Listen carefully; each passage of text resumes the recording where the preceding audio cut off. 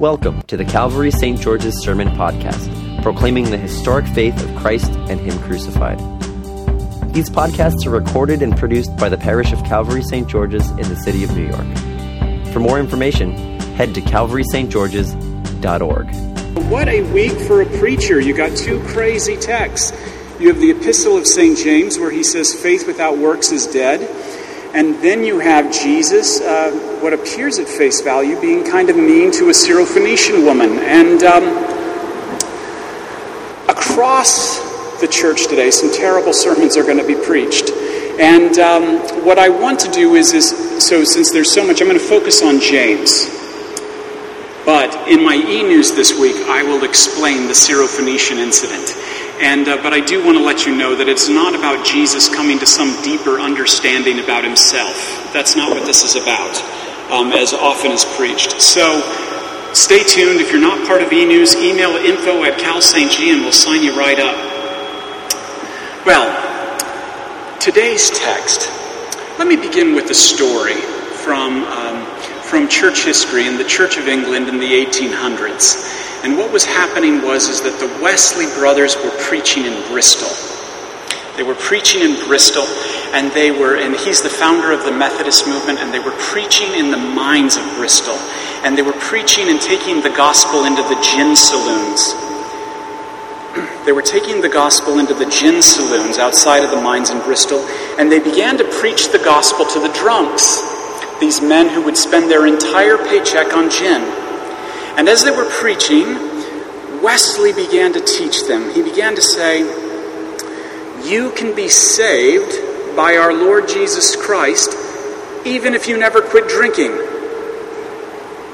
Well, this trickled up to the Bishop of Bristol. And he heard about this, and he confronted John and his brother Charles.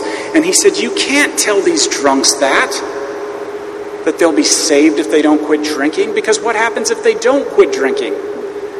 And John Wesley looked at the Bishop of Bristol and said, like they do every day.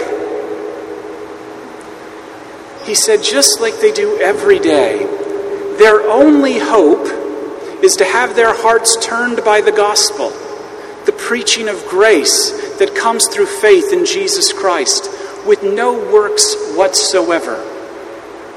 John Wesley, in that moment, I would argue, was at the very heart of Christianity.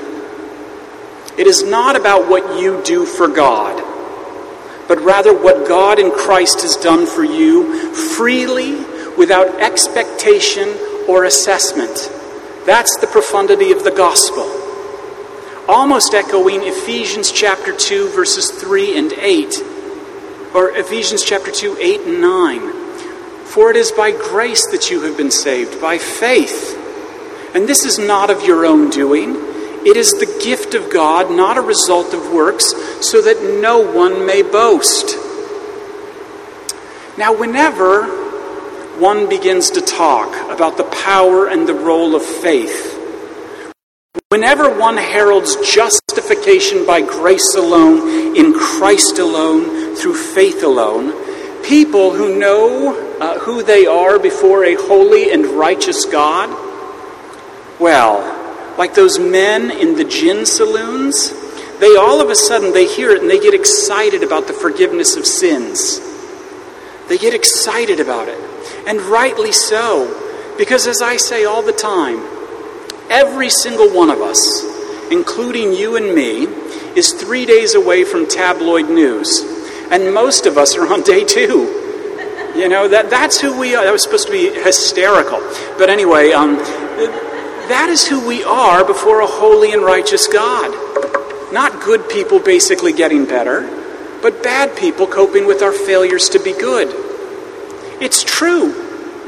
People hear the gospel, for it is by grace, through faith, that you've been saved, and not by works. There's all of a sudden this sense of relief that comes through as we rest in Jesus' blood alone, until, sadly, and this misinformed tension occurs between men like the Bishop of Bristol and John Wesley.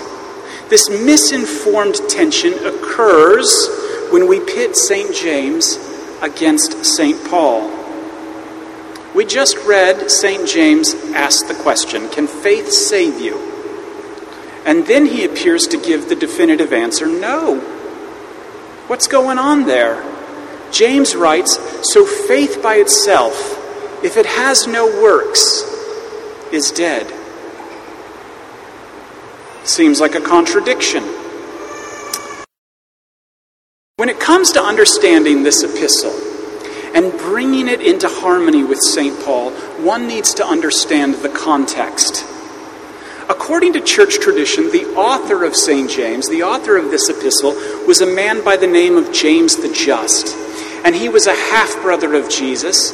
And St. Paul tells us in 2 Corinthians that he was converted at the resurrection of Jesus. Jesus encountered him at his resurrection, making him an apostle. And then he of Jerusalem. And his church, he was a key figure in the early church. A lot of people talk about Peter. But before Peter was ever important, James in the early church was really important because he was the bishop of Jerusalem. And his congregations were primarily Jewish converts who were asking, where does the Mosaic law and all of our tradition and customs fit into this new covenant that Jesus has established by his blood? Now, St. Paul and St. James have an encounter in the book of Acts, Acts chapter 15, at what was called the Council of Jerusalem. And what was going on at the Council of Jerusalem is all these Gentiles were coming to faith in Jesus. And they were starting to attend synagogue and starting to come to the temple and making pilgrimages to Jerusalem, while at the same time enjoying pork knuckle and all of these other things, and they weren't being circumcised on the 8th day. And so the question was, what do we do with all these Gentiles? And it was decided that because Jesus had fulfilled the law, James and Paul both agreed on this, and all of the apostles did, that nothing should be added to the gospel. The good news that Christ has saved you apart from yourself. Nothing should be added to the gospel. And any calls for restraint was for the sake of our neighbor, not our justification before God. And this makes sense when you begin to put these two statements. You're saved by grace alone, through faith alone. Faith without works is dead. This makes sense because the New Testament is roughly 280 pages. And the Epistle of St. James is 4 of those pages. And people get nervous when radical grace is preached. 100%, God's gift to you. Pure grace is preached. People get nervous because we all get a little worried that someone's going to get away with something. And we immediately yell, faith without works is dead. Or we tamp it down a little bit and we're like, yeah, grace, of course, but you got to do something. Don't forget James. And this is my first point. You got to understand this when you're reading the Bible. We distinguish two words between both law and gospel. That's how you read the Bible. And hermeneutically speaking, how you interpret the Bible is you never use 4 pages to interpret 274 or 276. You always, I failed math, but anyway, you always read St. James through the lens of St. Paul, not the other way around. You always read James through the lens of grace, not grace through James. You always read the Bible through the cross and what Jesus has done for you, not what you now need to do for God. So, open up your bulletin and let's take a quick look closely at what James is saying here and what he's getting at. Now in chapter 2, he's speaking to this church.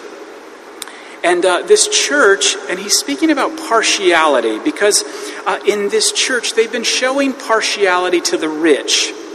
In James's day, the church revolved around a meal. we've reduced it to communion, but back in the day, this was like a huge dinner that took place. And St. Paul actually is addressing this issue to the Corinthian church as well. Because what would happen is that the poor would come in and they would receive their plate, but then all of a sudden the rich would come in and they'd get like the special plate.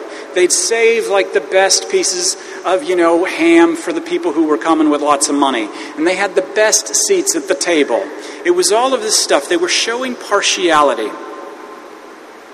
They were showing partiality. And James is teaching here in chapter 2 to all of us that what a person believes about God, what you believe about God, often dictates how you're going to treat other people.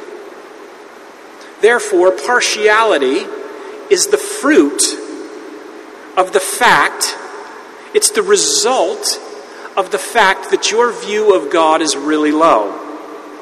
Or it's the result of the fact that your view of yourself is extremely, extremely high. That we're so high, we're so lofty, that we have been basically placed on the throne of our universe, on the throne of judgment, to determine where people stand in our kingdoms. And we can't seem to escape this, can we? It's built into us. And partiality dehumanizes the other person. Partiality eliminates any sort of compassion, love, or understanding for someone who, although different, who, although maybe in a different circumstance, has been created in the image of God. Sexism, ageism, racism, classism, and all the other isms out there floating around that we obviously don't do, is the fruit of partiality. And while you may be thinking that you are above someone, James reminds this church that your law, your standards aren't the ultimate one. But rather, before the law of God, he refers to it here as the royal law, the law of Moses. No partiality will be given.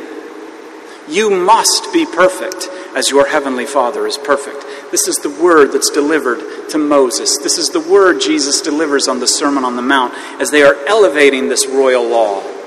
The law of God is not partial. It's not partial to race. It's not partial to men or women. It's not partial to rich or poor, but it judges everyone equally. And the law of God says that while you may be a victim, the law of God says you're also a victimizer. And that's heavy duty. And this is my second point. We've all shown partiality. Maybe it's been racial. Maybe it's been sexism or sexual. Maybe it's been political. Maybe it's been socioeconomic. Whatever it is, James says it does not matter before the royal law. Like Jesus, like St. Paul, James is lifting this law up to its highest pitch to make us all uncomfortable, to bring us to our knees.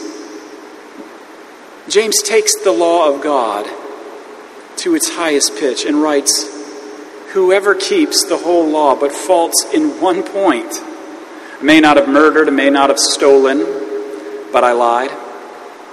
May not have murdered, may not have stolen, but I definitely have not honored my mother and father." He takes it to its highest pitch and says, if you've done just a little bit of it, you're accountable for all of it. We're all guilty. And we're all offenders before the law. The law of God is total. That royal law is total. And it shows no partiality. Well, it'd be terrible if I ended my sermon right here, right? But if you remember, last week I said, what separates James from any old religion is that he's always, because religion will say, go in and try harder next time, do it next time. James is like, quit going within, because when you go within, the only thing you're going to find is more sin and more death. So if you remember last week I said James, he's always pulling us outside of ourselves. Last week in chapter 1, he spoke powerfully about the implanted word, Jesus, a word outside of you that comes and dwells within you at your baptism. Today in chapter 2, James speaks of the law of liberty. And it is these things outside of us, that draw us to grace, the grace of God, where he has accomplished all of the law on our behalf, which enables us to sing Amazing Grace. The law of liberty is different from the royal law. The law of liberty indeed was foreshadowed in the Old Testament by the law and the prophets, yet in the fullness of time it has been revealed in the death and resurrection of Jesus Christ, where God's mercy has triumphed unequivocally over God's judgment. God's mercy has changed everything, and it has changed you and I, who were captives to sin and death, into free sons and daughters of the living God.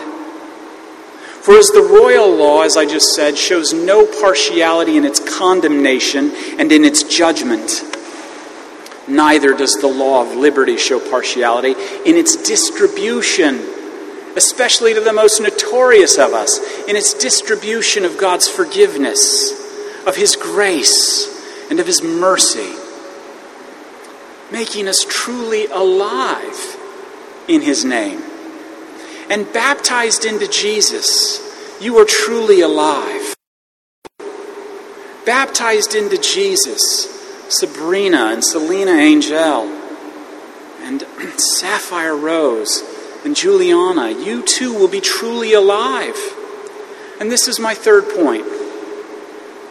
Faith without works is indeed dead. Because without faith, which is given by grace, we're all already dead. However, you and I at our baptisms were given the law of liberty. Jesus Christ's mercy triumphs over judgment, and mercy is freely given to each and every one of us, making us dead people alive in Christ, born again, as St. John says, prompting us by faith to demonstrate that same mercy that has been shown to us by God might be reflected and distributed to our neighbors. Let me conclude with this. Many historians have written about how those Wesleyan revivals that began in the mines of Bristol, those Wesleyan revivals that were sparked by the preaching of grace, actually saved England from going down the same bloody, tyrannical road that the French went down around the same time. For a moment, as Wesley preached grace, as his brother Charles preached grace, as George Whitefield preached grace, for a moment, people's hearts were touched. And they began then to treat each other with charity. They began to treat each other with dignity and respect. And the fruit of that ministry manifested itself in a slave trader named John Newton, who wound up shipwrecked off the coast of Ireland. And it converted him, and he became an Anglican priest, and he wrote the song Amazing Grace. And his ministry converted a man named named William Wilberforce, who was a member of Parliament and the head of the Clapperton sect. And that amazing grace impacted him. And through his ministry in Parliament, he brought an end to the British slave trade. But it wasn't because they had to, or what would happen if people just kept on sinning, but because we do this. This all happened because they've been transformed by the amazing law of liberty. They had been transformed by Jesus and his free and never-ending grace. And as we watch these 4 candidates get baptized, as we watch these 4 candidates receive the law of liberty, the amazing grace, Jesus Christ himself, I want to encourage you to ponder, what would you do if you really understood God's love was not contingent on what you do? What could our church look like as we move into the fall year, if it really understood God's grace was not contingent on what we do. My brothers and sisters, it's happening. And I can't wait to find out. In Jesus' name, amen. Thank you for listening to our sermon podcast, produced and recorded at the parish of Calvary St. George's in the city of New York. If you feel led to support the continuing ministry of the parish, you can make an online donation at calvarystgeorges.org/giving. Thank you.